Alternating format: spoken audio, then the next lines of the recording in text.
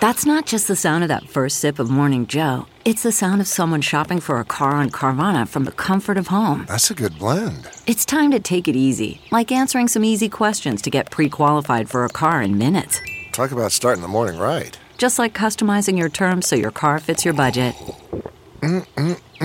Visit Carvana.com or download the app to experience car shopping the way it should be. Convenient, comfortable. Don't touch that dial. You're tuned in to the Dread Podcast Network.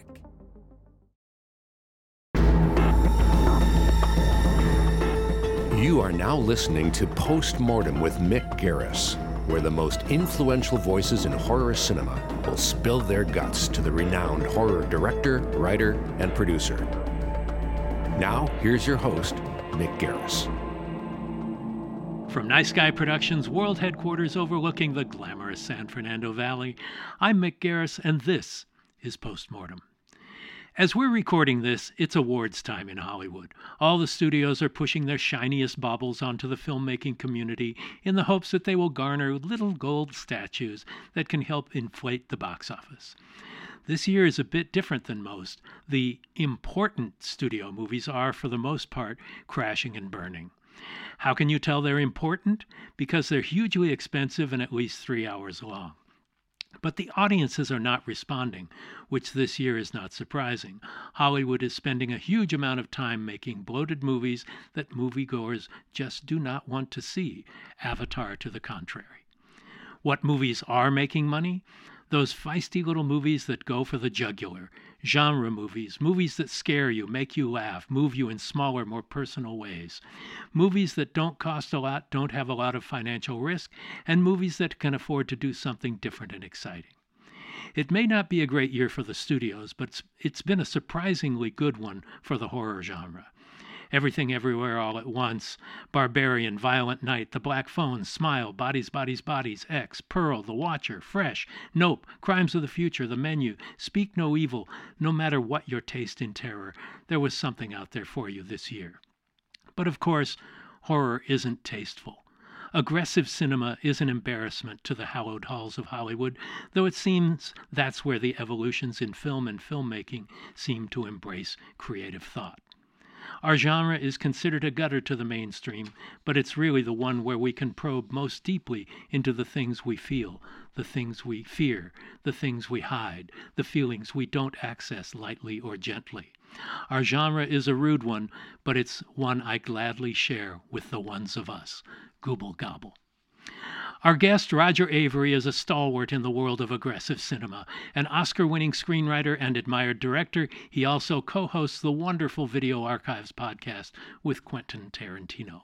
We'll take a deep dive into rude cinema and beyond with Roger right now.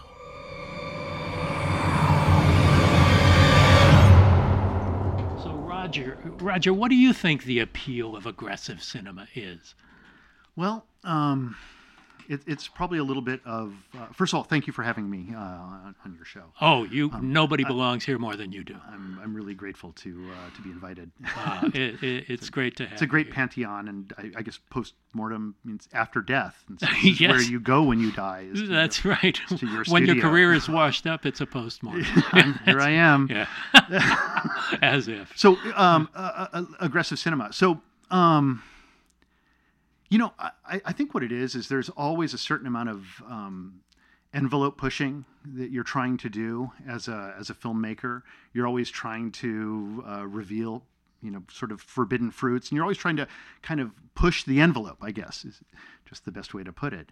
And when I kind of came about as a young man in the business, I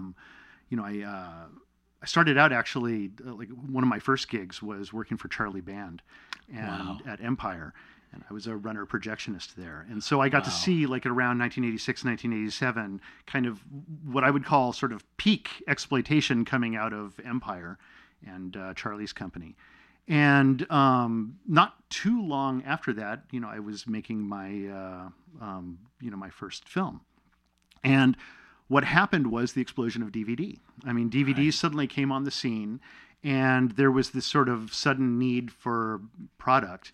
and everybody was looking for product. And there was just this moment that occurred when at Live Home Video, when Ronna Wallace was running the company, and she was just, if you were louder than anybody else and more violent than anybody else and more wild thinking than anybody else, she was open to it, and she was ready to like make noise at this video company, because that's kind of what you need to do to get an end cap at the at Walmart or Target. Right. Now it's streaming, where you have thumbnails to choose from, and you got to be loud. And truthfully, it's kind of the same model. It's sort of not too different financial model. Everything is kind of moved sideways. It's just, weirdly enough, its residuals have changed. That's for sure. And so Ronna at that time, she made let's see, it was Reservoir Dogs, Killing Zoe, and Bad Lieutenant. And those were like the three that kind of got jammed into the pipeline really quick. That's a pretty great triptych. Yeah, it was a pretty great triptych. And that was a really amazing time for that company, which eventually, shortly thereafter, became Artisan Home Entertainment. And then that became absorbed by Lionsgate. Right. And so in those days, the model, which, again, it's not too dissimilar from today, was, okay, we're going to make the movie cheap. We're going to make it for, like, they'll tell you, oh, we're going to give you $2 million to make it, but you really only have like $1 or $750. I know how Charlie works. Yeah, well, this wasn't for Charlie, but it was the same model, basically. He definitely inspired a generation. And I was born in Canada, and so I have Canadian citizenship, and so I thought, well, this is going to be my path. And there was this company that was making, like, I don't know, they were making, I think, 12 movies in a row in Canada with the same crew. And they were just going to, just like a sausage machine. And they have a big film number 8 fell out, and we need somebody. And so they had me, and it's like, okay, you're Canadian, and you qualify for this many points. And if you get a Canadian actor, and I'm like, well, those days I was thinking Keanu Reeves or Kiefer Sutherland, who were both Canadians. I thought I could use one of those guys. And anyhow, I tried to assemble this movie. They said, all you have to do is now go get some foreign sales to cover the... That's all you have to do. That's all you have to do. And so I flew to Cannes. I had no money at this time. I mean, I was pretty much broke, and I maxed out my credit card. Going to basically getting a ticket, going to Cannes. Monty Hellman let me sleep on his floor. Wow! Because I couldn't afford a place, and I would eat hors d'oeuvres at parties because I couldn't afford to eat. It's like, and every now and then I would run into somebody who was like, "Oh, you're up and coming, and I'll take you to lunch." Like some attorney or agent or something would take me to lunch, and I would I'll have 2 entrees. Just like, let me take some home. Yeah, exactly. And while I was there, trying to basically sell territories on that film, everybody kind of who had seen me trying to hawk my script around Hollywood, Killing Zoe, which I should even wind back a little further, because it was really Lawrence Bender who his call to me, that the great Lawrence Bender. I did a pilot for him years ago, Lost in Oz. Yeah. Where he was my producer. Yeah, a wonderful guy. Lawrence was one of the young guys we knew who had actually made a movie. He made a movie with Scotty Spiegel called The Intruder. Yeah. Which was a monster in a supermarket. They had a supermarket location, and they were like, "We've got this for a week for free. If we can kick together a couple of $100,000, we can make a monster movie." And I think Lawrence maybe knew John Buechler, the makeup effects guy, and we can, make this happen. And they did. And so Lawrence, they were making Reservoir Dogs at the time, and Lawrence and Quentin had scouted a location at a bank, and they were like, wow, this is an amazing bank location. If only we had a script that took place in a bank. We don't need a bank, because Reservoir Dogs doesn't need a bank. Right. And so Lawrence started calling writers he knew. He's like, hey, do you have a script that takes place in a bank? If you do, I can make a movie. This is a great way to approach film production. Yeah, and we have a bank. Let's write exactly. a script. And I had been working at Empire, and so I had sort of seen Charlie's system, and I had learned from David Schmoller and Dave Dakota and all those guys, and the editing staff there. They had always let me sit in on edit sessions, and hey, you want to cut some? Cut a piece of this movie. It's crap. It's like, go for it. And so, I kind of learned a bunch of early tricks, working on movies like Crawl Space and stuff like that.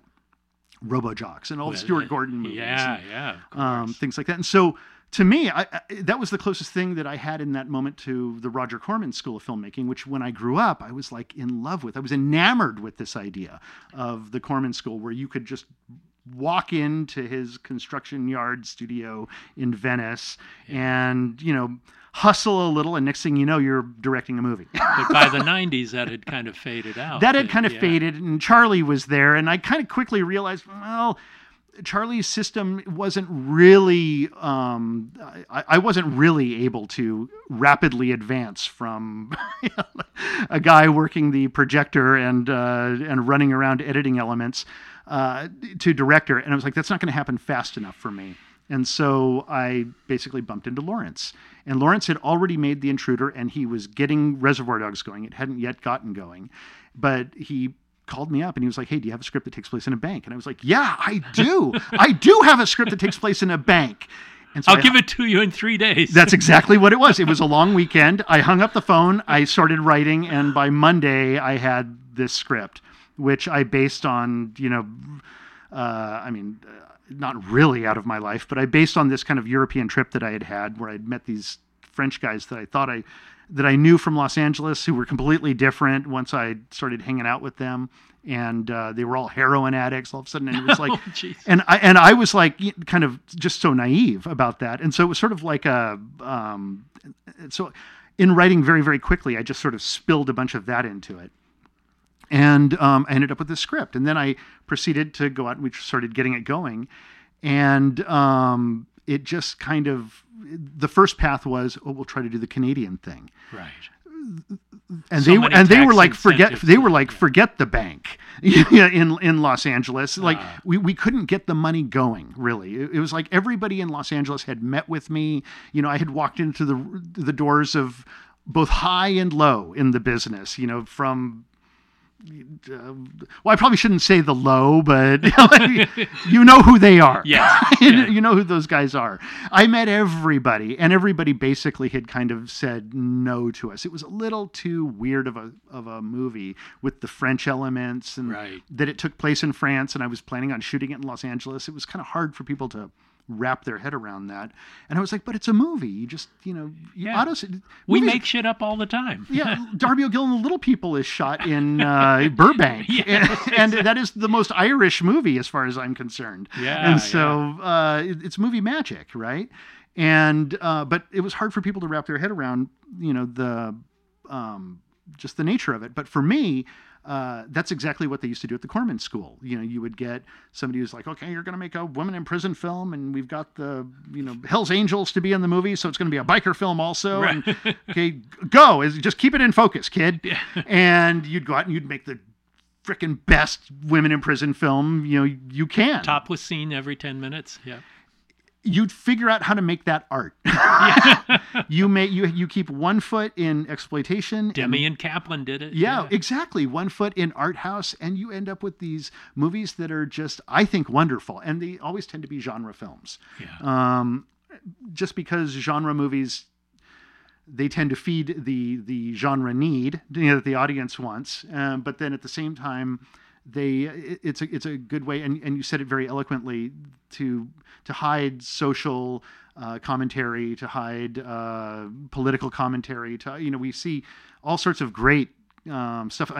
Actually, Joe Dante just popped into my head as he frequently does, because I absolutely love him. But his Masters of Horror one, for example, which is a zombie movie, but it's also a very powerful political statement. Yeah, we showed that at a festival in Torino, in Italy. It got a 10-minute standing ovation. The city of Argento, no less. Exactly. And he was there. Oh, was he? And of course, he had done one for each season as well. Oh, yeah. Argento. Well, so so this was something I was like always wanting to do. I want to make an art house movie. Like I'm like that. I like all movies, but I like very esoteric art house films. I wanted to make Killing Zoe to be something like if Werner Herzog was making sort of a grindhouse film. Right. Because it's got it's a smart grindhouse movie. Thank you for saying that it was smart. It is. And it's a creamy, but it's a French creamy. Yeah, exactly. And I thought, well, that'll make it a little different. And okay, so that was like a little too much for people to think about. But by the time I had gone to Cannes and I was, there hawking my wares there, because I now realize, okay, if I can't make it in LA, suddenly this Canadian opportunity came up, and I'm Canadian, and I was going to be film number 8, and so I go to France.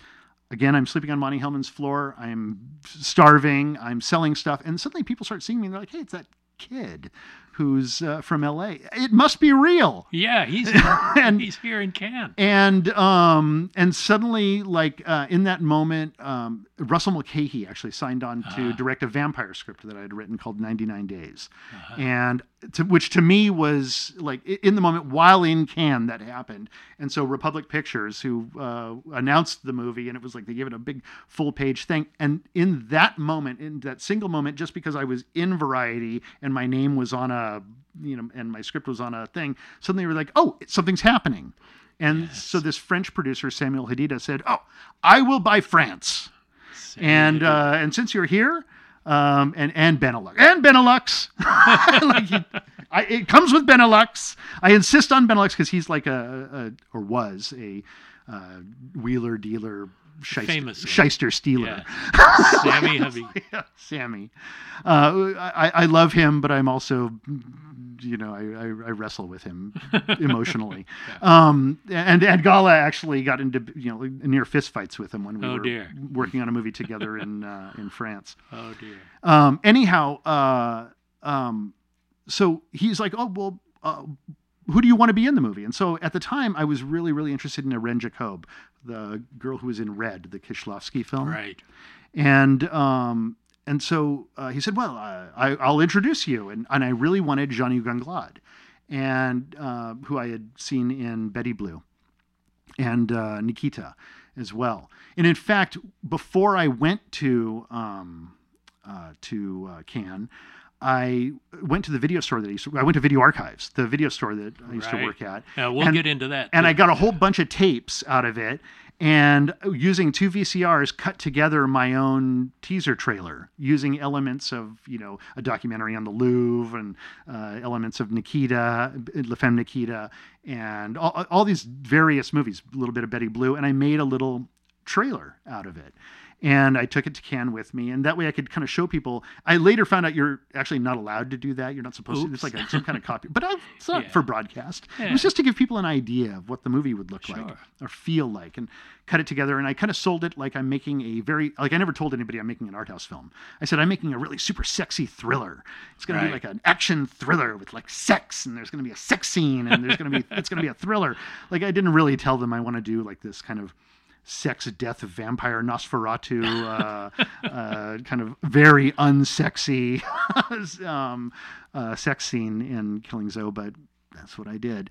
And so Sammy said, well, why don't you come to Paris after Cannes, and I'll introduce you to these actors. And I was like, oh my God, this is it. It's happening. And I had to go back through Paris anyways, and so I delayed my flight home, and I went and I checked into a hotel I couldn't pay for. At this point, I was maxed out. Wow. But these were the days before they had computers on your credit card. So they would just take an impression of the card.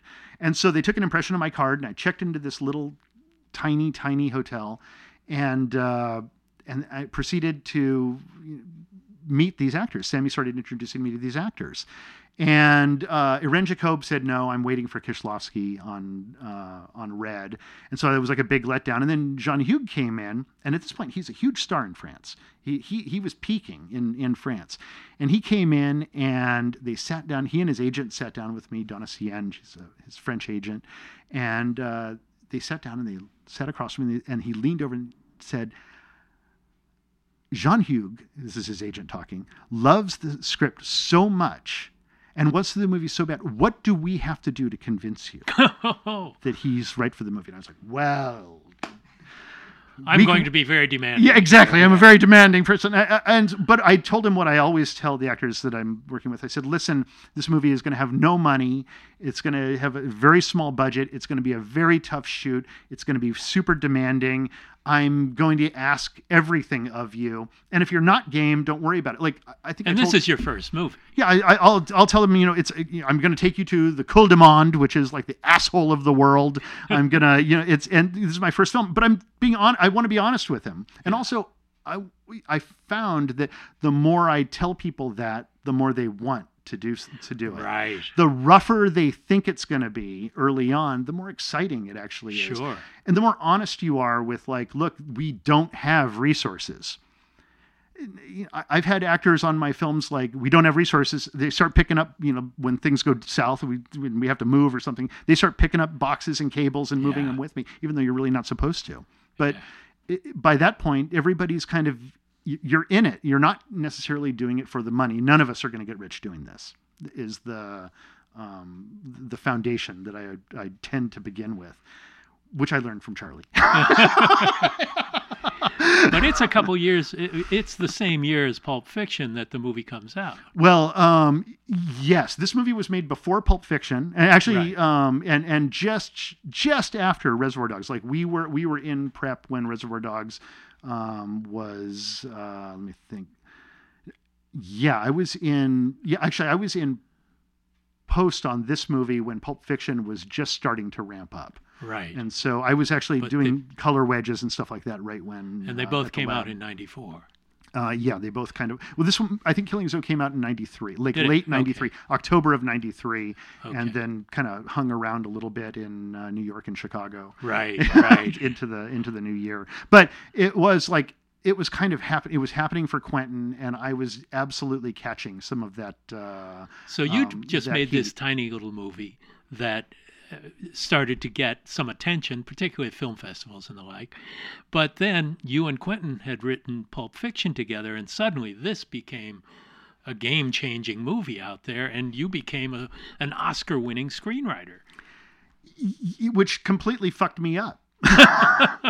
So tell me the effect that it had on you personally as well as professionally. Well, I mean, it was an intense rush of success very quickly. It was like one day you're eating cockroaches to stay alive, and the next day they want to blow you. It's like, and it's a very strange, actually. Even with Killing Zoe, it was kind of like that. Killing Zoe was like that. I remember making the movie was a very, very intense, rigorous, rough experience, and I ended up penniless at the end of it, having worked for Sammy. Ended up absolutely penniless afterwards. And then I go to Sundance with the film, and they wouldn't let me in to the proper festival because they said it's a foreign film. And I said, no, but I'm like an American filmmaker, and right. I am a U.S. North citizen. American. Well, but I'm a dual citizen. I really am. To that point, I had never returned to Canada since I was a baby. I had grown up in Arizona and Los Angeles. Okay, so it wasn't Manitoba. That's just where you were born. That's where I was born, and like a month later we left. But I've kind of always kept my Canadian identity, even though I had never returned until I made Silent Hill. That was actually the first time I had returned to Canada. Interesting. And so I'm really a Canadian by birth only. Although I've always heard about the reputations of Canadians as being so friendly and nice, probably because like when the snow sets in, you're relying on your neighbor to stay alive. Then most of the industry moved to Canada. Yeah, well, and then the Canadian thing. I always thought, well, if ever I'm, if there's a draft or if ever I have to get a movie made, like the Canadian citizenship might come in handy. Yeah, even in recent years, I've shot more in Canada than I've shot in the U.S. Well, just for the exchange, it's, just at the dollar exchange, at least at that time, especially. At that time. But for me, growing up, having been born in Canada and knowing the identity of Canadians, which is they're very friendly people in general, at least they have a history of being friendly. And so I always tried to live up to that in a weird way and to be friendly, like a Canadian, I guess. Well, my company is Nice Guy Productions. Yeah, exactly. And then also I grew up loving, Canadian filmmakers. I mean, Cronenberg most prominently, right. but really, Norman Jewison most respectfully. Right. He's the grand old man of Canadian cinema. Yeah. To me, easily one of the greatest filmmakers of all time, and certainly one of the best widescreen directors that I can from. I don't know. When I think about this, is a guy who not only did he make Fiddler on the Roof, but he made Jesus Christ Superstar. He's kind of, and both of them are so, and 100 other movies. And 100 other movies. I mean, he made Rollerball. Yeah. Actually, Rollerball. Like, what? Well, he's like Robert Wise in that they could do anything, and they were expected to do anything in that era of filmmaking. Yeah, exactly. Well, you're expected to be able to take material and, and a director directs. Be a professional director with it and service the material first. Right. And do everything you can to elevate that material. It became the autism thing, auteurism, not autism. Yeah. Well, it's a kind of autism. Sort of. But the auteurism thing may have been popular in France in the 60s, but it never really hit American cinema until the 70s. Yeah, it was the 70s. I mean, but this was also, the 70s and early 80s were a time when, I can remember going, and I'm sure you can remember, going into Westwood Village, and Fitzcarraldo would be opening at the Regent or something. Yeah. And they would have a giant poster for it of Kinski and the boat, and him screaming into the pit, as the boat is being pulled up the hill by all the natives and everything. I think about that now. It's what a crazy time in history that movie, this kind of crazy film like that, could open in Westwood. Right, in a major cinema. Yeah, that was awesome. It was an amazing time, and I'm a guy who was born in L.A., lucky enough to be born where the business is centered. As Gala, I'm sure you were born in L.A. too. Yeah. But you Santa were... Monica. The best part of L.A. St. John's? Me too. Yeah, there it is. But you were raised in L.A. or Southern California. Torrance. Yeah, Torrance. But the land of H.D. Halecki. And when I grew up right near Old Town. Do you remember Old Town Shop? I know it very well. Well, could, as a little boy, as like a 5-year-old, I could walk to Old Town. Yeah. And in those days. Well, Lou Zamperini, my father-in-law, was from Torrance. Really? And he's the guy Unbroken is about. Yeah. And so he's kind of the hero of Torrance. Yeah, it certainly is. From his World War II Zamperini Field, right? Yeah, named after him. Yeah, named after him. Yeah, but being brought up in L.A., what were the movies? I didn't know that. That's why I'm kind of gobsmacked by that. Well, people wonder, how did Mick Garris's name end up on Unbroken? Yeah. It's Angelina Jolie movie, big Hollywood movie like that. And that's well, that's why. Yeah. Well, him and also Lloyd Wright. Those are the two Torrance guys. But for me, it was being a kid, it was all about ferals and the birthday parties and Old Town and Del Amo. And in those days, when Gone in 60 Seconds opened, H.D. Halecki would be out there in front of Old Town, crashing cars together. Wow. Every day at noon, before the matinee, they'd do a car crash in front of the theater. It goes back to the days of William Castle and everything. Yeah, and it's like the show in show business. Yeah. Well, what were the movies and the movie makers who first engaged you and made you feel like, not only I want to do this, but maybe I can do this? Well, so my dad, I wouldn't call him a sophisticated moviegoer, but he is a moviegoer, a tried and true moviegoer. He goes to movies. He'll, even today at, however old he is, 90, he'll walk into a movie theater without knowing what's playing. He doesn't say, I'll care. see that because it's that one's playing soonest. I'll go to that one. And that's a behavior I kind of love. So the love of film is congenital. Absolutely. And he would drag me into movies and go to movies. And then I remember when we moved to Los Angeles from Arizona, was kind of what I would think would be the beginning of my movie awareness.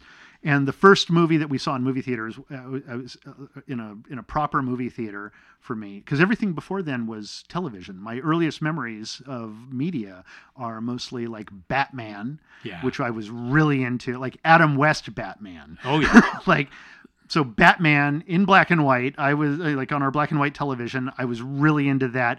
And my earliest memory, my earliest memory is the end credits of The Prisoner, the Patrick McGowan TV series. Like I can remember the penny farthing bicycle, the music, and of course, kind of it's being assembled. And Patrick McGowan told David Cronenberg when they were making Scanners, "I wish you'd been there when we were doing The Prisoner." Actually, yeah. And I kind of even wish that when they had remade, and I haven't seen the remake that AMC did with James Caviezel. No. But I haven't seen it, but I kind of wish that Cronenberg had done that, because that would have motivated me to see it. I've just always been afraid to see that. I'm sure it's fine. I just have been afraid to see it. I haven't seen it either. Yeah. But so what was that first movie? So the first movie was Sound of Music, and it was playing at the Cinerama Dome. And so my first movie experience was, Sound of Music. Wow. Sitting in the theater and to this day, I can't watch that movie without falling to tears multiple times throughout the film. I think the movie is so powerful and so such a great family love story. And I just think it's a magical movie. I just love it, and probably because of that early it's your first ecstatic experience. And in that theater of all places, which had a much bigger screen in those days. Yes, yeah. And it was a magical place to see a magical movie. No matter what was playing there, whether it was How the West Was Won or that, it probably would have been the movie that changed your life. And it definitely did. Okay, so. I have a few other, there's a number of other movies that I saw with my dad, but the other ones that were really big, like the one, in fact, that was the one where I actually thought to myself, now I know what a director does. Now I understand what's happening when I go into a movie. Was my dad took me into, and I think it must have been a re-release of some kind, but he took me to see Clockwork Orange, and I was young. Oh, wow. I was young, but those were the days when, like, hey, Exorcist is playing. Should we take the kids? Yeah, Like, that was a big hit book. Yeah, yeah, exactly. And so I wandered into Clockwork Orange, as a young boy, and watching it. I consider the movie to be a very strong statement against violence. And that was how I took it as a child, because even the idea of conditioning being presented, or conditioning being the worst thing, that choice being the most important thing that we have as human beings, and when you take that away, what are the ethical consequences of it? Okay, so it's something that was super powerful to me, but more important was looking through Kubrick's eyes. I realized that when we sit in a movie theater, we're dreaming while awake. Yes. And we're looking through the eyes of someone else and watching their dream. Yes. And it's the closest approximation to that. And though movies have a kind of culmination of arts together, it's a convergence of all these different art forms together, there is one art form that is completely unique to cinema that we didn't see anywhere else, and that's the editing pictures. And editing of motion picture is and montage, and how Kubrick made that movie to music, how powerful the movie is, the single point perspective, just everything about it. It gripped me so deeply, and so Kubrick's talents got so deep into me that it's it's my favorite film. It's a remarkable experience for a child to see this movie, and a sophisticated reaction that you had seeing it the way it was intended to be seen. Yeah, I'm seeing this movie around the same time I'm seeing movies like, Bugsy Malone or Muppet Movie or stuff like that. Which are great on there. Those are two actually Paul Williams movies. Now that I think about it. And you've worked with Paul. Yeah, and he was in Rules of Attraction. I called him up because I so adore, Paul Williams. I'm so, he means so much to me. His music means so much to me. Songs about rainbow. Yeah. Exactly. And so Paul, I had to call him up. And so I found somebody who had his number. They gave it to me. I called him up, and he was just a consummate gentleman. He is the nicest, kindest, sweetest man. He's like, Roger, I've been waiting for you to call me. I've been waiting. And then he really put up, I told him it's going to be shit. It's going to be a shitty experience. It's going to be exhausting. We have no money. Like same thing I tell everybody. Yeah. And he was like, I'll be there.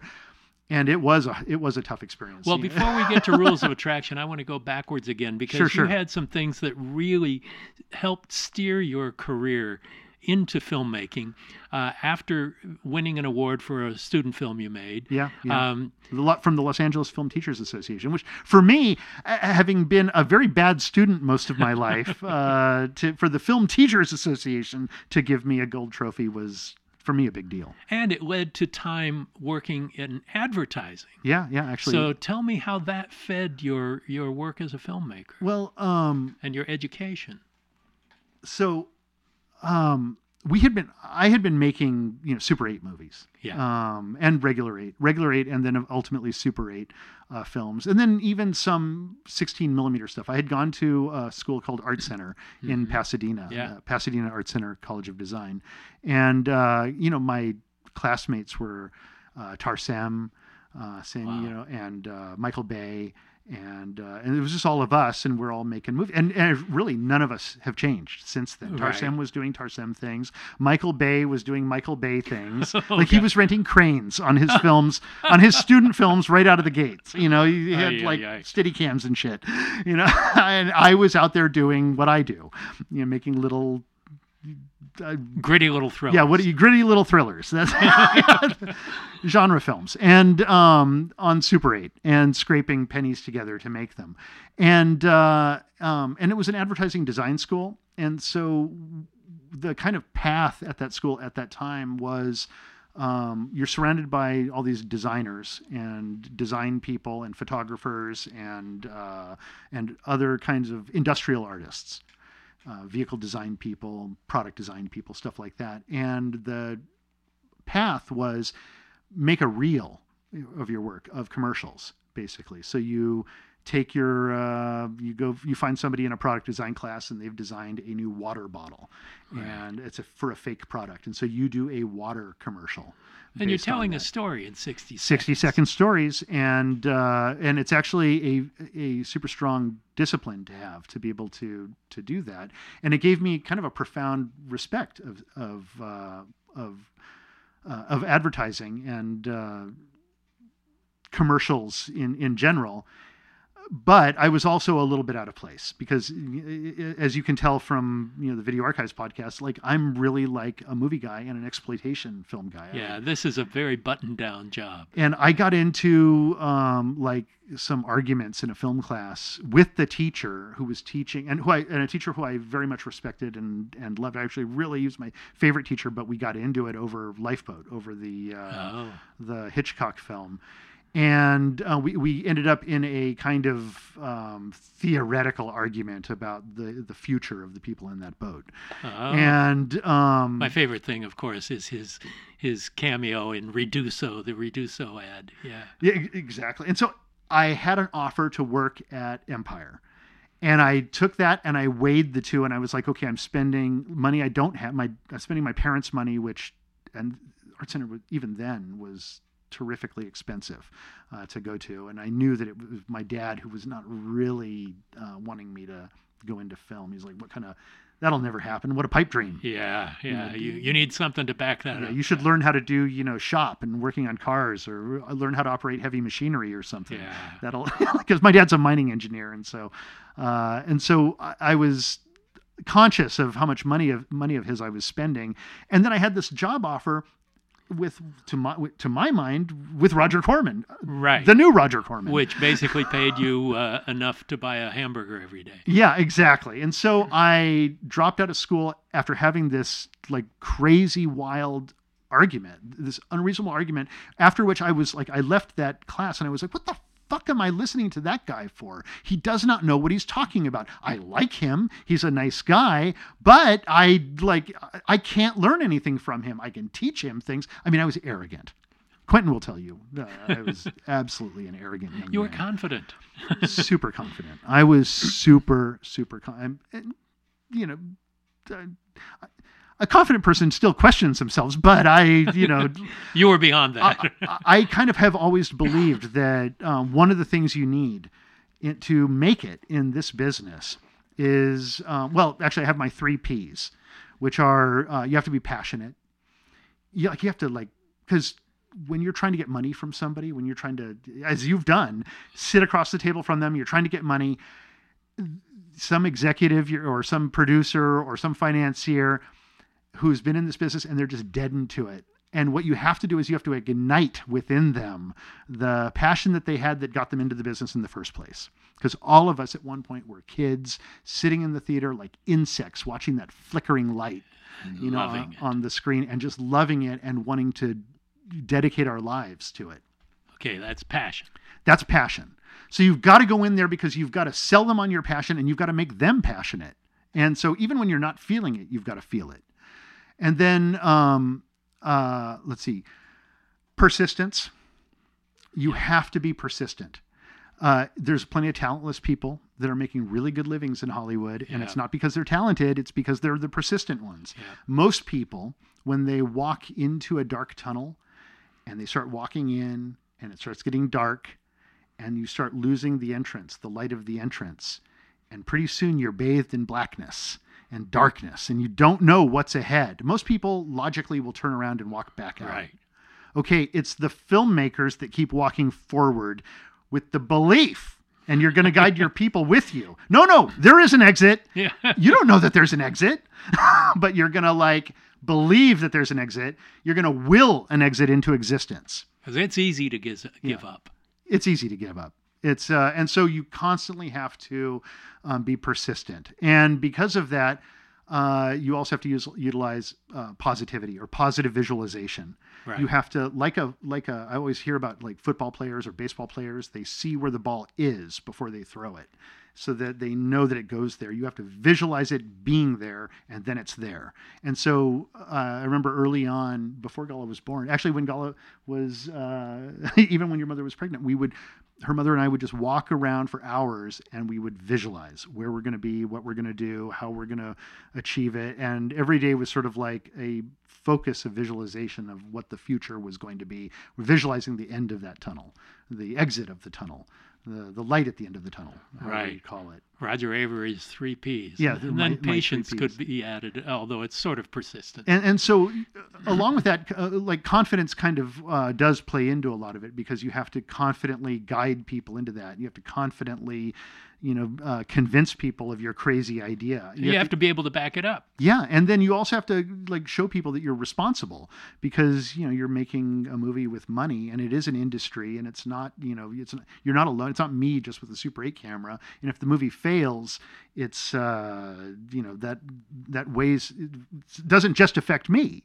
Right. It's not just my money. It's it's a thing. It's a business. It's show business. Exactly. And so I'm always trying, kind of maybe too much aware of that.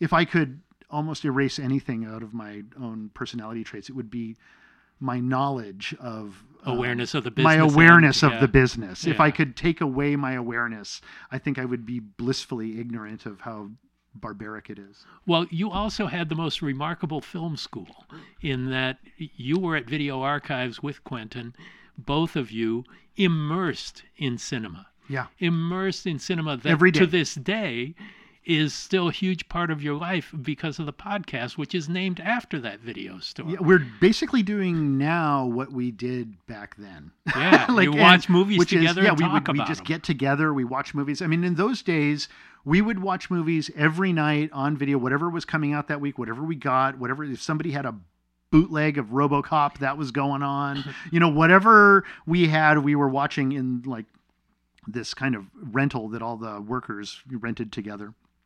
I just visited. I wasn't one of the people that lived there, but Quentin lived there.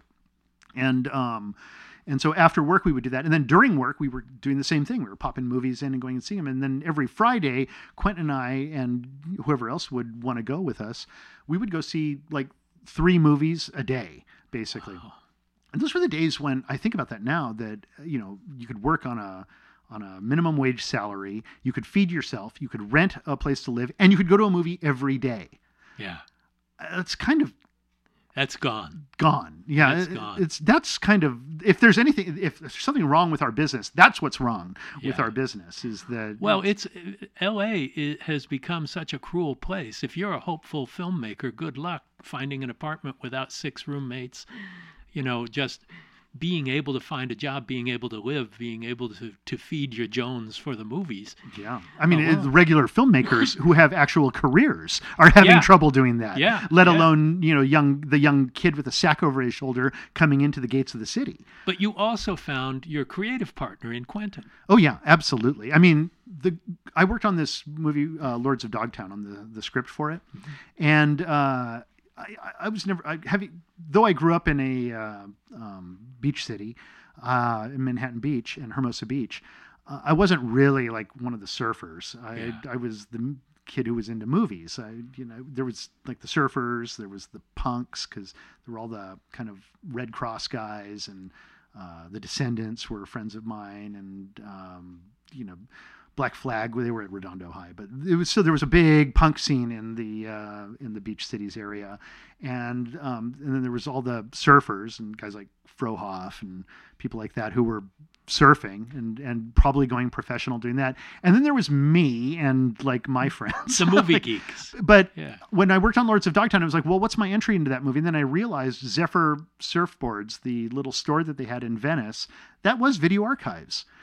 Like, to them, to people who loved surfing, like that was it. And they were around at this kind of revolution that was occurring when we were going from clay wheels to urethane wheels. And that's like the video revolution. So suddenly these guys who were like, the surfboard shaper, Skip Englum, who was very much like our Lance Lawson. He was like Lance, the owner of our store. He was the adult who had the store, and all the kids in the neighborhood who were into that would go there, and that became the clubhouse. You would hang out there. And if you could, you would work there. Yeah. Because like then you get to hang out there and you get paid for for being there. Sort of. And sort of. Yeah, sort of. It was minimum wage, but we got along on that. Of course, you could then. Yeah, back then you could. And so it was like everybody who was working there, even though it was a suburb of Los Angeles, of Hollywood, everybody loved movies, and everybody came there because they loved movies, and because we were making movies and wanting to make movies. And I remember right around the time when Spike Lee did She's Gotta Have It, and Soderbergh did Sex, Lies, and Videotape. Right around then, that was the moment Quentin and I were lifting off from Video Archives, and we were the industry at the same time. We were talking about it like it's happening. It's possible now for a guy like Spike or Steven to ascend out of with these the Sundance if you're smart with how you write it. And so Quentin and I came up with the Corman School theory, which was as few locations as possible, as few actors as possible, and keep it theatrical and tight so that you can keep the budget low. Like as few company moves as you can do. And so when I wrote Killing Zoe, that was like, okay, as few company moves as possible. That's the agenda.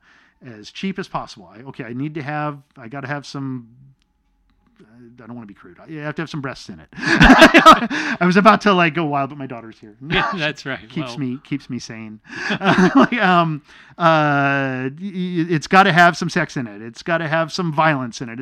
It's going to be obviously it's going to be a bank robbery. We're in a bank. Right. But so, this was a great launching pad for you creatively. You met your creative partner who stimulated each other in not just together, but in your own projects, which you bounced off of each other. Quentin, I had been making little movies, and at this point I was, though I was still working at Archives, I was also going to school at Art Center. I was just beginning that. And Quentin had this movie he wanted to make, this script he had written with a friend of ours, Craig Hammond, a super talented writer and director.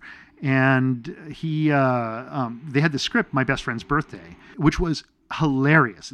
It was the first time I had read a script that any of us had written that was actually really good. I was like, wow, this is really good.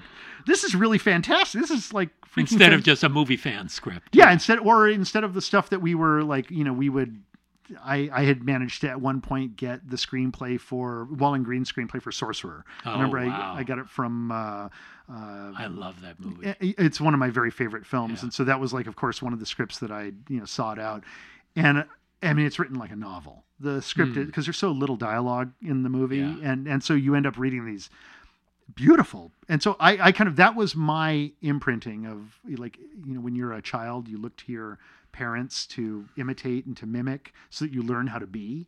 Well, when you're, same thing as a filmmaker, you look to your cinematic fathers Yeah. and grandfathers and grandmothers and etc. you and your uncles and aunts. Yeah, I mean, the guy you who look did at- it for me and was you imitate. Yeah. I mean, Steven Spielberg is the first guy to hire me as a screenwriter, and second guy to hire me as a director. And it was film school. Doing Amazing Stories was, having scripts directed by Joe Dante and Bob Zemeckis. I have to confess to you, I was insanely jealous of you when we would hear about you back in those early days. I was very lucky, but I got a later start than you did.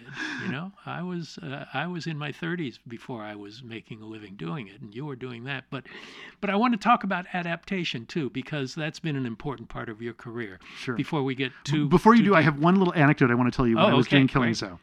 Okay, so because it was so we were driving around in location scouting, and everybody was stressing because we needed I had this scene because when I was in France, this friend of mine was taking me around and we were like, oh, is that cat dead? And the guy was like, no, that's cat's been there for days. Well, I guess it is dead. And he checked it, and it really happened. And so I was like, I put that in the movie. I wrote it into the script. And so we needed a dead cat, and we had no money to make the movie. And so we don't have a dead cat. There's no dead cat. There's nothing to do. And so I remember we're driving down the road, and I saw one on the side of the road, like a roadkill, and I said, pull over. And the AD refused. He was like, no, he wouldn't let me do it. And that's when they decided to spring for it. And they said, you're in luck, because there's just been this movie made, Sleepwalkers, and they have so many cats. Yes. And so we went to the warehouse at the prop place, God. and it was insane. It was like these giant shelves that go to the ceiling, like wall to wall on either side. And I never these giant went wooden there. shelves, and it was filled with cats of every kind. What kind of cat do you want? Do you want a tabby? Do you want a black cat? Do you want a this? Do you want a that? It was like, they're all from Sleepwalkers. I'm kind of glad I never went into that building. It was unreal. That's so funny. It was unreal. That's funny. Okay, now you can talk to me about Well, now adaptation. this is a good transition because we did a translation of Stephen King to the screen, even though it wasn't based on a book. But, you adapted a game with Silent Hill, but most famously Rules of Attraction. The Bret Easton Ellis book. I contend that there would be no Euphoria series if it hadn't been for Rules of Attraction. I haven't seen the Euphoria series It's yet, but amazing. and I understand it's really good, and I understand that Sam Levinson. I understand that he pays homage quite a bit to Rules of Attraction, which I'm grateful for. Well, you which I'm did grateful for. a young people I'm happy movie. someone is able to monetize But you made a movie about young people that they were unsavory, to say the least. Yeah. And that's not what the studios were putting out at the time. But it was very groundbreaking. And you threw all of the tools of cinema into it, all the tricks and cinematic gimmicks and things that really worked to propel the story. And you had a WB cast. Yeah. So people were not expecting James Van Der Beek and the cast that you put together to behave in ways that they behaved in this movie. Well, first of all, I love adapting material. Yeah. I really, really enjoy it. I've adapted Beowulf. Yeah. I've adapted You and Neil Gaiman. Yeah, me and Neil, and I've adapted the life of Salvador Dali. I haven't made that movie yet, but I love doing adaptations and interpreting material. It's there's something special about it. And do you feel hamstrung in any way by? Well, because I've adapted King and Barker. Yeah, and other people like that. I was actually meditating on your adaptation of The Shining. And thinking about it because it's true. Fortunately, he wrote the script for that. Yeah. I mean, what's interesting is King is very, very difficult I think, to adapt. I would think, because his what makes his writing so powerful, at least to me, and because I adore King's work as well, and The Stand most especially. And so good. I think that you actually did an outstanding, thank you, outstanding job adapting The Stand, because that is almost unadaptable, and for you to condense it the way you did and to actually capture it in the casting, and he was wrote really good. the script as well. I've thought a lot about how you cast the movie, and I was actually upset with you at that also, because I wanted to do The Stand. I was like, no. I know there are things like when another filmmaker does something I really wanted to do. If it turns out well, then it's always forgiven. Well, and I think because I was upset, I wouldn't give it my full attention at first, but then I revisited it afterwards once my emotions had settled down a little. And Gary Sinise is so perfect. He's our Gary Cooper. Yeah, he's so perfect in that role to play Stu. It was such good, and actually it really comes down to, there's two things you have to get right in making a movie. Only two things. You've got to get the casting right, and you've got to get the script right. And if you can get those two things down, then you can like almost shoot it out of focus. Directing's easy if you've got those everything elements. is easy at that point. If you can, and you nailed it on the casting on that film. It was really, so especially in that moment, Rob Lowe, the casting of Rob in it, and so I really adore it. But I was thinking about The Shining and how it's more faithful than the Kubrick version. You probably don't want to talk about all of this. It's okay, but because this is probably like the bane of your existence. Like, except when it came out, it got amazing reviews, and when Kubrick's film came out, it got terrible reviews. Yeah. But yeah, it is the back and forth. King famously did not like Kubrick's film at all, because Kubrick is ice and King is fire. Yeah. And I have a story that you may have heard me tell about Kubrick, and this is a story John Milius told me. Oh.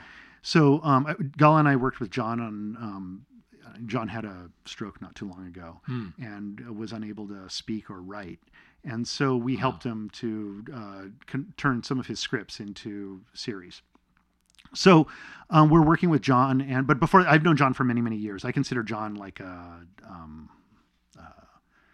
mentor? My right-wing mentor. Right. I don't mean to say that. I shouldn't say that. I consider him a mentor. I just, he's like a lion. The bombast of the man, he and what he represents is a kind of just an idea more than anything. Anyhow, he's Red Dawn. Yeah, he is Red Dawn. He is totally Red Dawn. Avenge me! But if you think about it, Red Dawn is a very smart movie. It's effectively saying it's understanding what other people are going through in similar situations that we maybe as Americans don't allow ourselves to identify with, and that's what Red Dawn is. And that's not a right-wing movie, I think. No, in some ways, even though it's called Red Dawn. Yeah. Anyhow, he's an excellent writer. Anyhow, more to the point. He, John told me the story that one day Stanley Kubrick called him up on the phone, and he said, "Hi, I'm Stanley Kubrick, and I understand you're the weapons expert in Hollywood. You're a gun guy. You're the gun expert in Hollywood. Yes, I am the gun expert in Hollywood. I am a military expert. I am able. I can tell you anything. Blah blah blah blah blah." And he really can. The guy knows his military history. So Kubrick says, "Well, I'm looking to buy a handgun for target practice, for my own personal use. For target practice, I'm looking to buy a handgun. I want to buy the best handgun that was ever manufactured."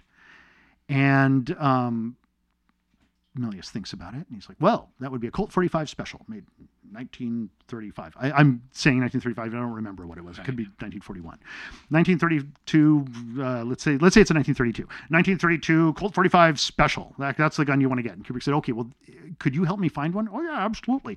My one requirement is it must have never been fired." Oh. And Milius says, "Well, that's going to be difficult. That's going to be hard." Okay, so some time goes by, and Milius is looking, and finally he calls up Kubrick, and he says, "I found the gun. I found one. I found one that has never been fired." And it's from a collector in Texas, of course. Naturally. Collector in Texas has one. And Kubrick is like, fantastic. But it's going to be expensive. And he's like, I don't care. Money goes to Texas. The gun goes from Texas to England. And some time passes. And Milius finds himself again back on the phone with Kubrick. And he says, so, how did you like the handgun? And Kubrick says, I loved it. I love it.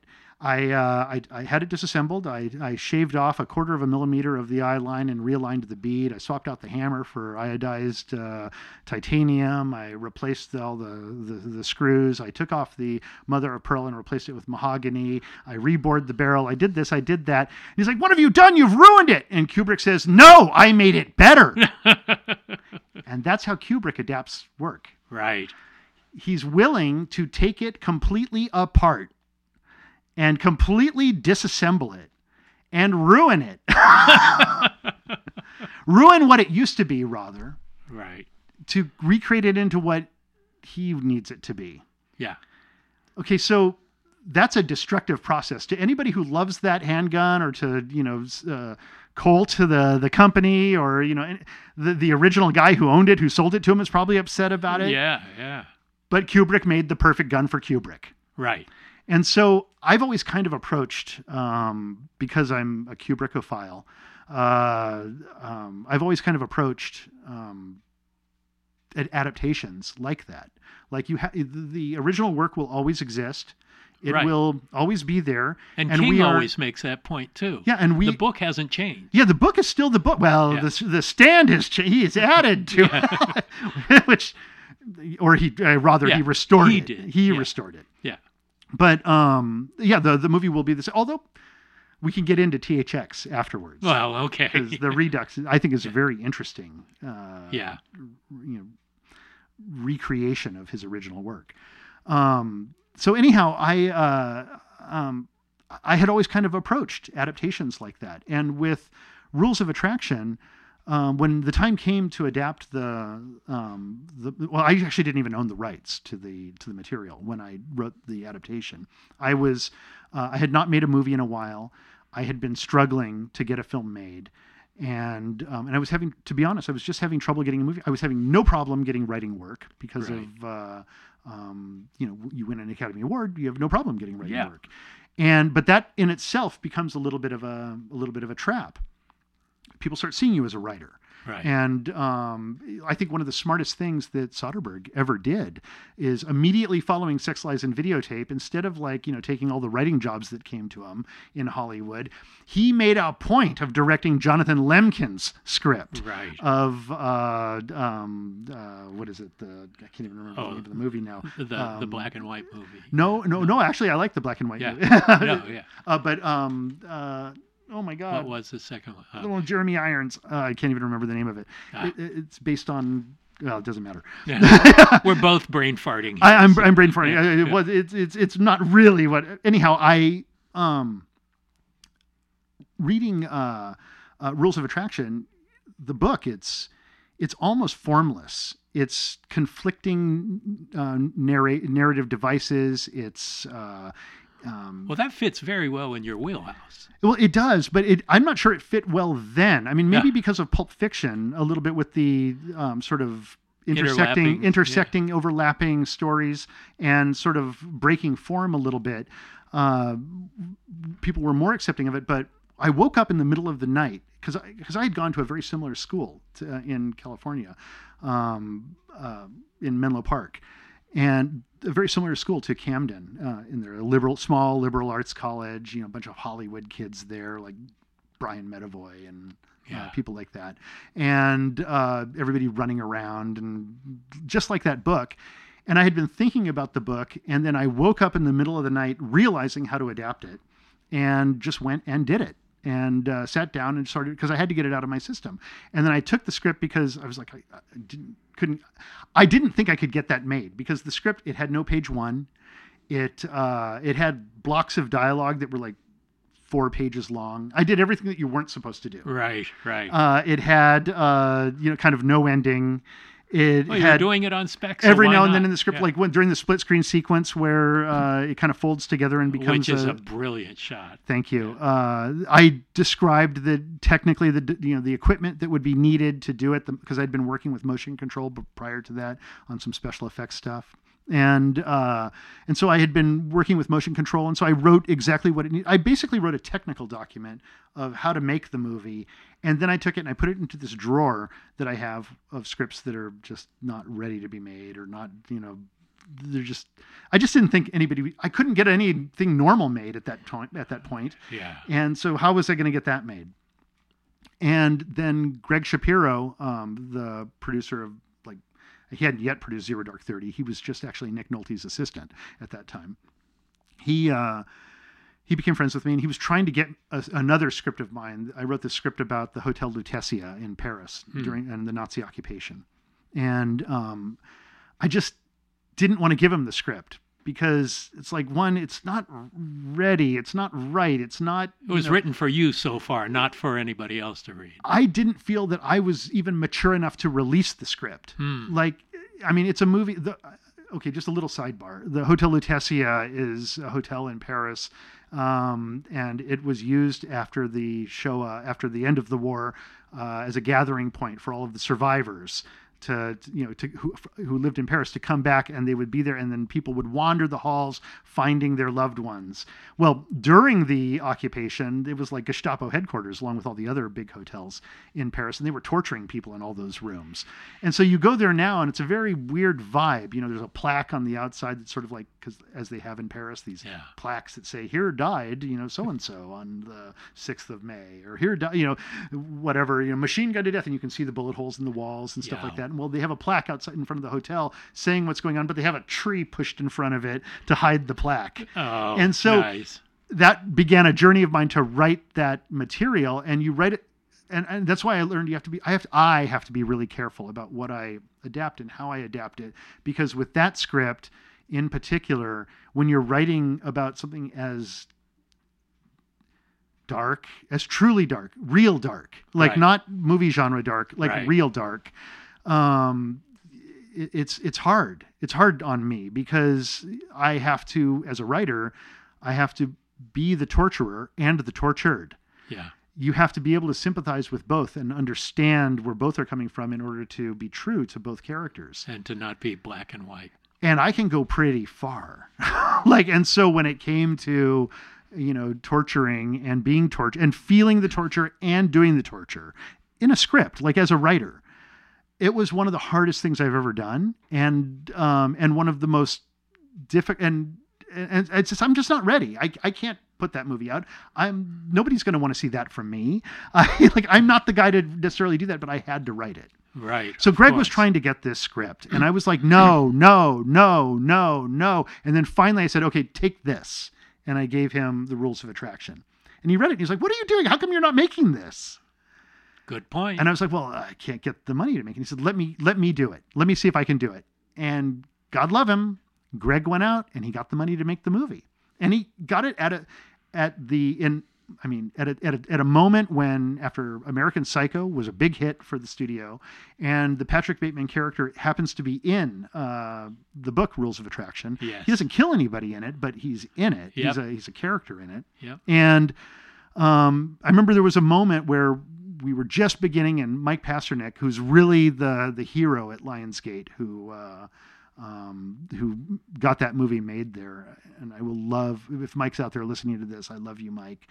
Mike Pasternak he was a great, great man for me, because he basically fought to get that movie made, and he sold it up, the ladder there by basically saying it's American Psycho 2. Right. And at one point they were like, why don't you just call it American Psycho 2, the Rules of Attraction? And I had to say no. And that was because there's always a point as a filmmaker when you have to walk away. You have to be willing to walk away. Yeah. You have to be willing to say no. And it's always that moment where the movie either falls apart or doesn't. And that actually happened on this movie every day. It was like that. And I've done that. I've walked away. Yeah, and I've done that. I've walked away from more movies than I've made. And it's painful. Obviously, I've walked away from more movies than I've made. I've walked away from a movie a year, it seems. But it's mostly because, when you're making a film, the people that you're going to war. when you make a movie. It's, you have to be organized. You have to be that's why John Milius kind of understands cinema, is because he understands war. You have to be willing to take your troops and go into battle. You're either going to fight an away battle, which is more difficult and requires supply line chains and shit like that. And you're fighting, in an uncertain environment. You've got Confederates you're uncertain of, it's more difficult. Or you can do a home battle, which is immediately easier, but you still got all these like issues that you have to deal with that are, weather issues and supply issues. And every minute of your day is the movie. Yeah. And every minute it becomes the only thing that there is. You can't have a life. Yeah. There is no life. And so, yeah. Well, we are going beyond our usual length, but happily so. That's normal for me. Yeah. But that's great. But I do want to talk about criticism, because you are aware of film criticism. You read it, you study it academically. You're into film criticism. You talk about it on the podcast and the like. Rules of Attraction got wildly divergent reactions. Euphoria seems to have gotten all my good press. Yeah. but God bless them. I know what it feels like to get terrible reviews and to get really good reviews.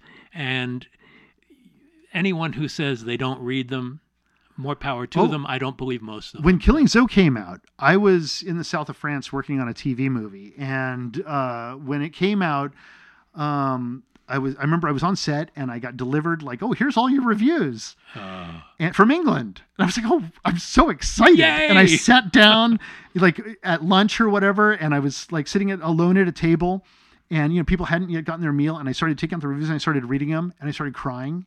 Oh. They were so like the British the Brit critics are so intense. Like when they don't like you, they turn the knife after they've stabbed you. They're like just gutting you with it. And I've never heard such terrible things. Well, I have actually, but I had heard, at that point it brought me to tears, and I was weeping at the lunch table, and people would walk up like to sit down and they'd just turn away because I'm there like crying. Well, you are your work. Yeah. It was so hard. You labor so hard to make something and to serve the material and to make something and to put it on screen, and you're naked in many ways. You're standing up there naked. If you're really good at what you do, you are naked. Yeah. If you're really true to yourself, you're naked up there. And then next thing you know, people are just crapping all over it. And, how do you deal with it? I cried. Well, but these days it's different. Like I now understand that's just part of it. And also a movie has many lives. When I first saw Blade Runner, at the South Bay cinemas, the UA South Bay, I remember I saw the movie with a friend and I hated Blade Runner. Yeah. Okay. I'm like a science fiction horror guy. You, this is like my lifeblood. Yeah. And I go to that movie and I'm like, blah, it's awful. It's Harrison Ford leaning on a piano, plunking a piano key and staring up at windows and just boring, dumb. I hated it. Okay, Roger. A few, years later, I saw the movie again and I was like, what was I thinking? Like, what was going on with me? Yeah. Well, what was going on is that movies are different depending on whatever chapter in your life you're in. Exactly. Whatever you're experiencing, you interpret all of that stuff differently, and it comes off the screen. And so you can watch different movies at different times of your life and appreciate them in different ways and understand them in different ways. And like maybe like I don't know why this pops into my head, but maybe you think Kramer versus Kramer is just a boring ass movie until you've lived it. Right, and then it's like, well, now it's a movie I can relate to or something like that. Well, just one last question. How did parenthood change you as a filmmaker, as a creator? Well, it's funny because your daughter Gala is sitting right next to you. She was like very, very young when I did Rules of Attraction. Actually, she was during the Academy Awards. My wife was actually pregnant with Gala, and so she was born shortly after that. And then by the time Killing Zoe came around, by the time Rules of Attraction came around, I was making that film, and I was, I had a young family. I had my son as well. And so I had two kids, and, I was I think pretty suburban, actually. I remember Oliver Stone came over to my house once after Rules of Attraction. He was thinking about the, he wanted to meet with me and talk with me. He loved the movie. He saw the movie and he's like, oh my God, I've got to meet you. And he came to my house, and I was living in Manhattan Beach at the time, in like, you know, a neighborhood, in a house that looks like a normal house. And we have furniture, and, you know, it's like, it's all made up. And my wife has got like doilies and things, you know, like the pillows and throws and things like that. And he came in and he was like, this isn't your house. This is like, you're putting me on. And I don't believe it. And he thought I was faking him out, like that. He assumed that I was some kind of punk filmmaker because of your aggressive cinema. But really, what it was, Mick, was that I thought I was not ever going to make another movie, and I was like, this might be my last movie. I've managed to get to this point, and the script is pretty far out, and I keep telling them this is what it is, and they keep letting me move forward. I mean, almost everything I wanted, I got while making that movie. Even though the budget, except for the budget. Well, there's always that. Yeah. I mean, my budget was 10 million, and I was like, it was actually like 998. Right. And it was just under 10. I was like, I can't make it for a dime less. And they said, well, we're not making it then. And so I sat down with Mike Pasternak, and in one like sitting, in like about over an hour, and a red pen, I just went through the budget and cut everything. Yeah. I cut air conditioning. I cut craft service. I cut it all.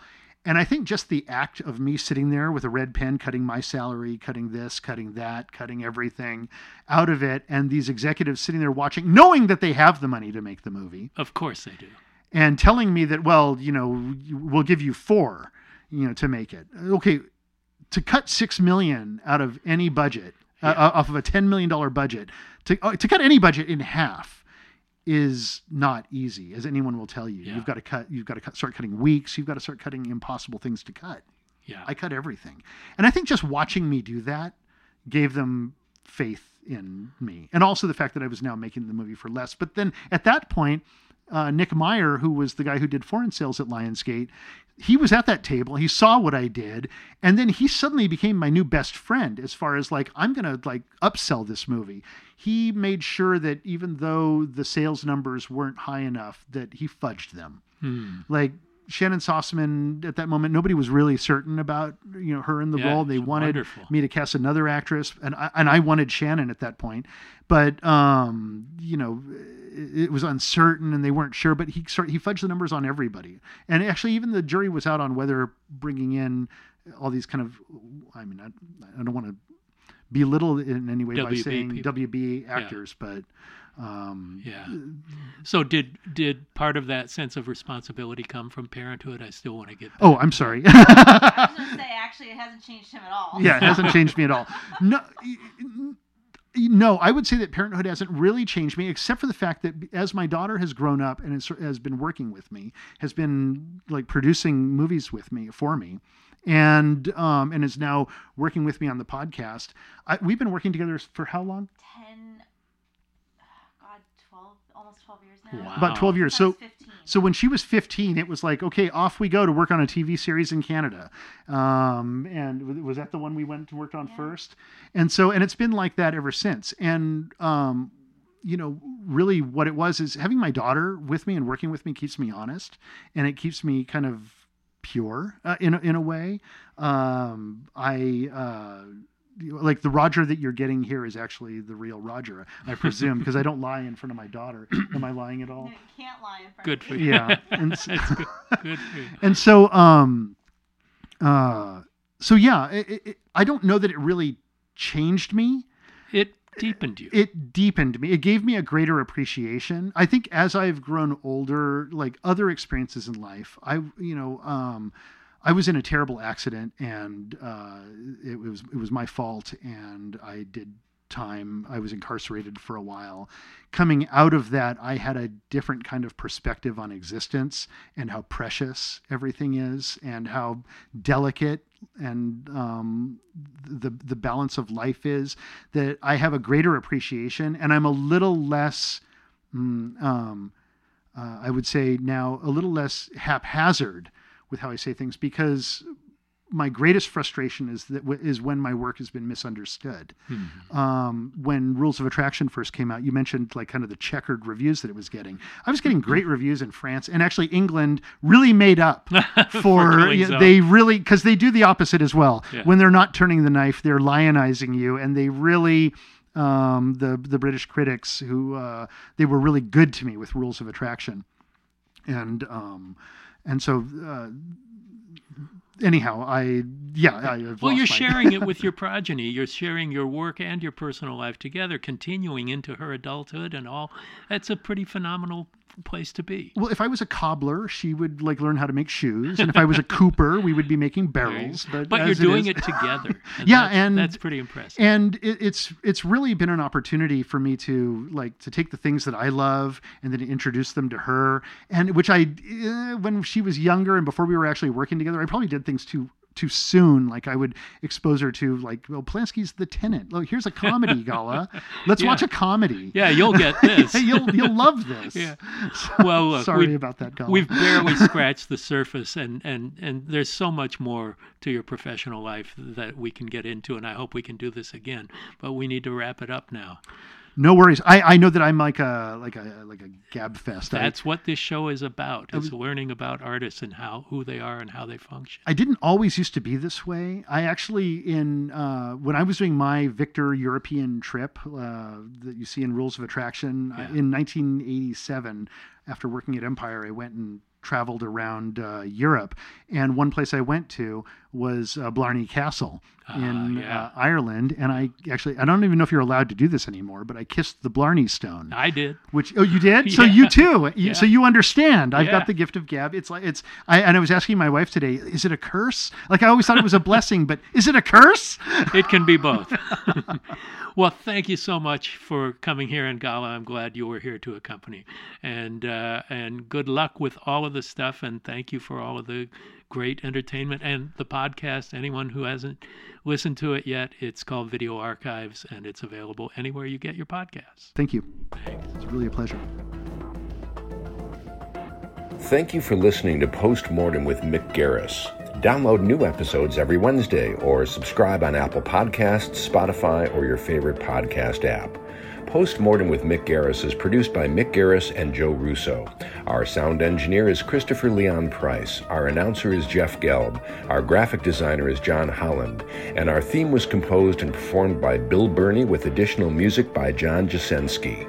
If you're enjoying our show, please take a moment to rate and review us wherever you get your podcasts. Thank you for listening to the Dread Podcast Network.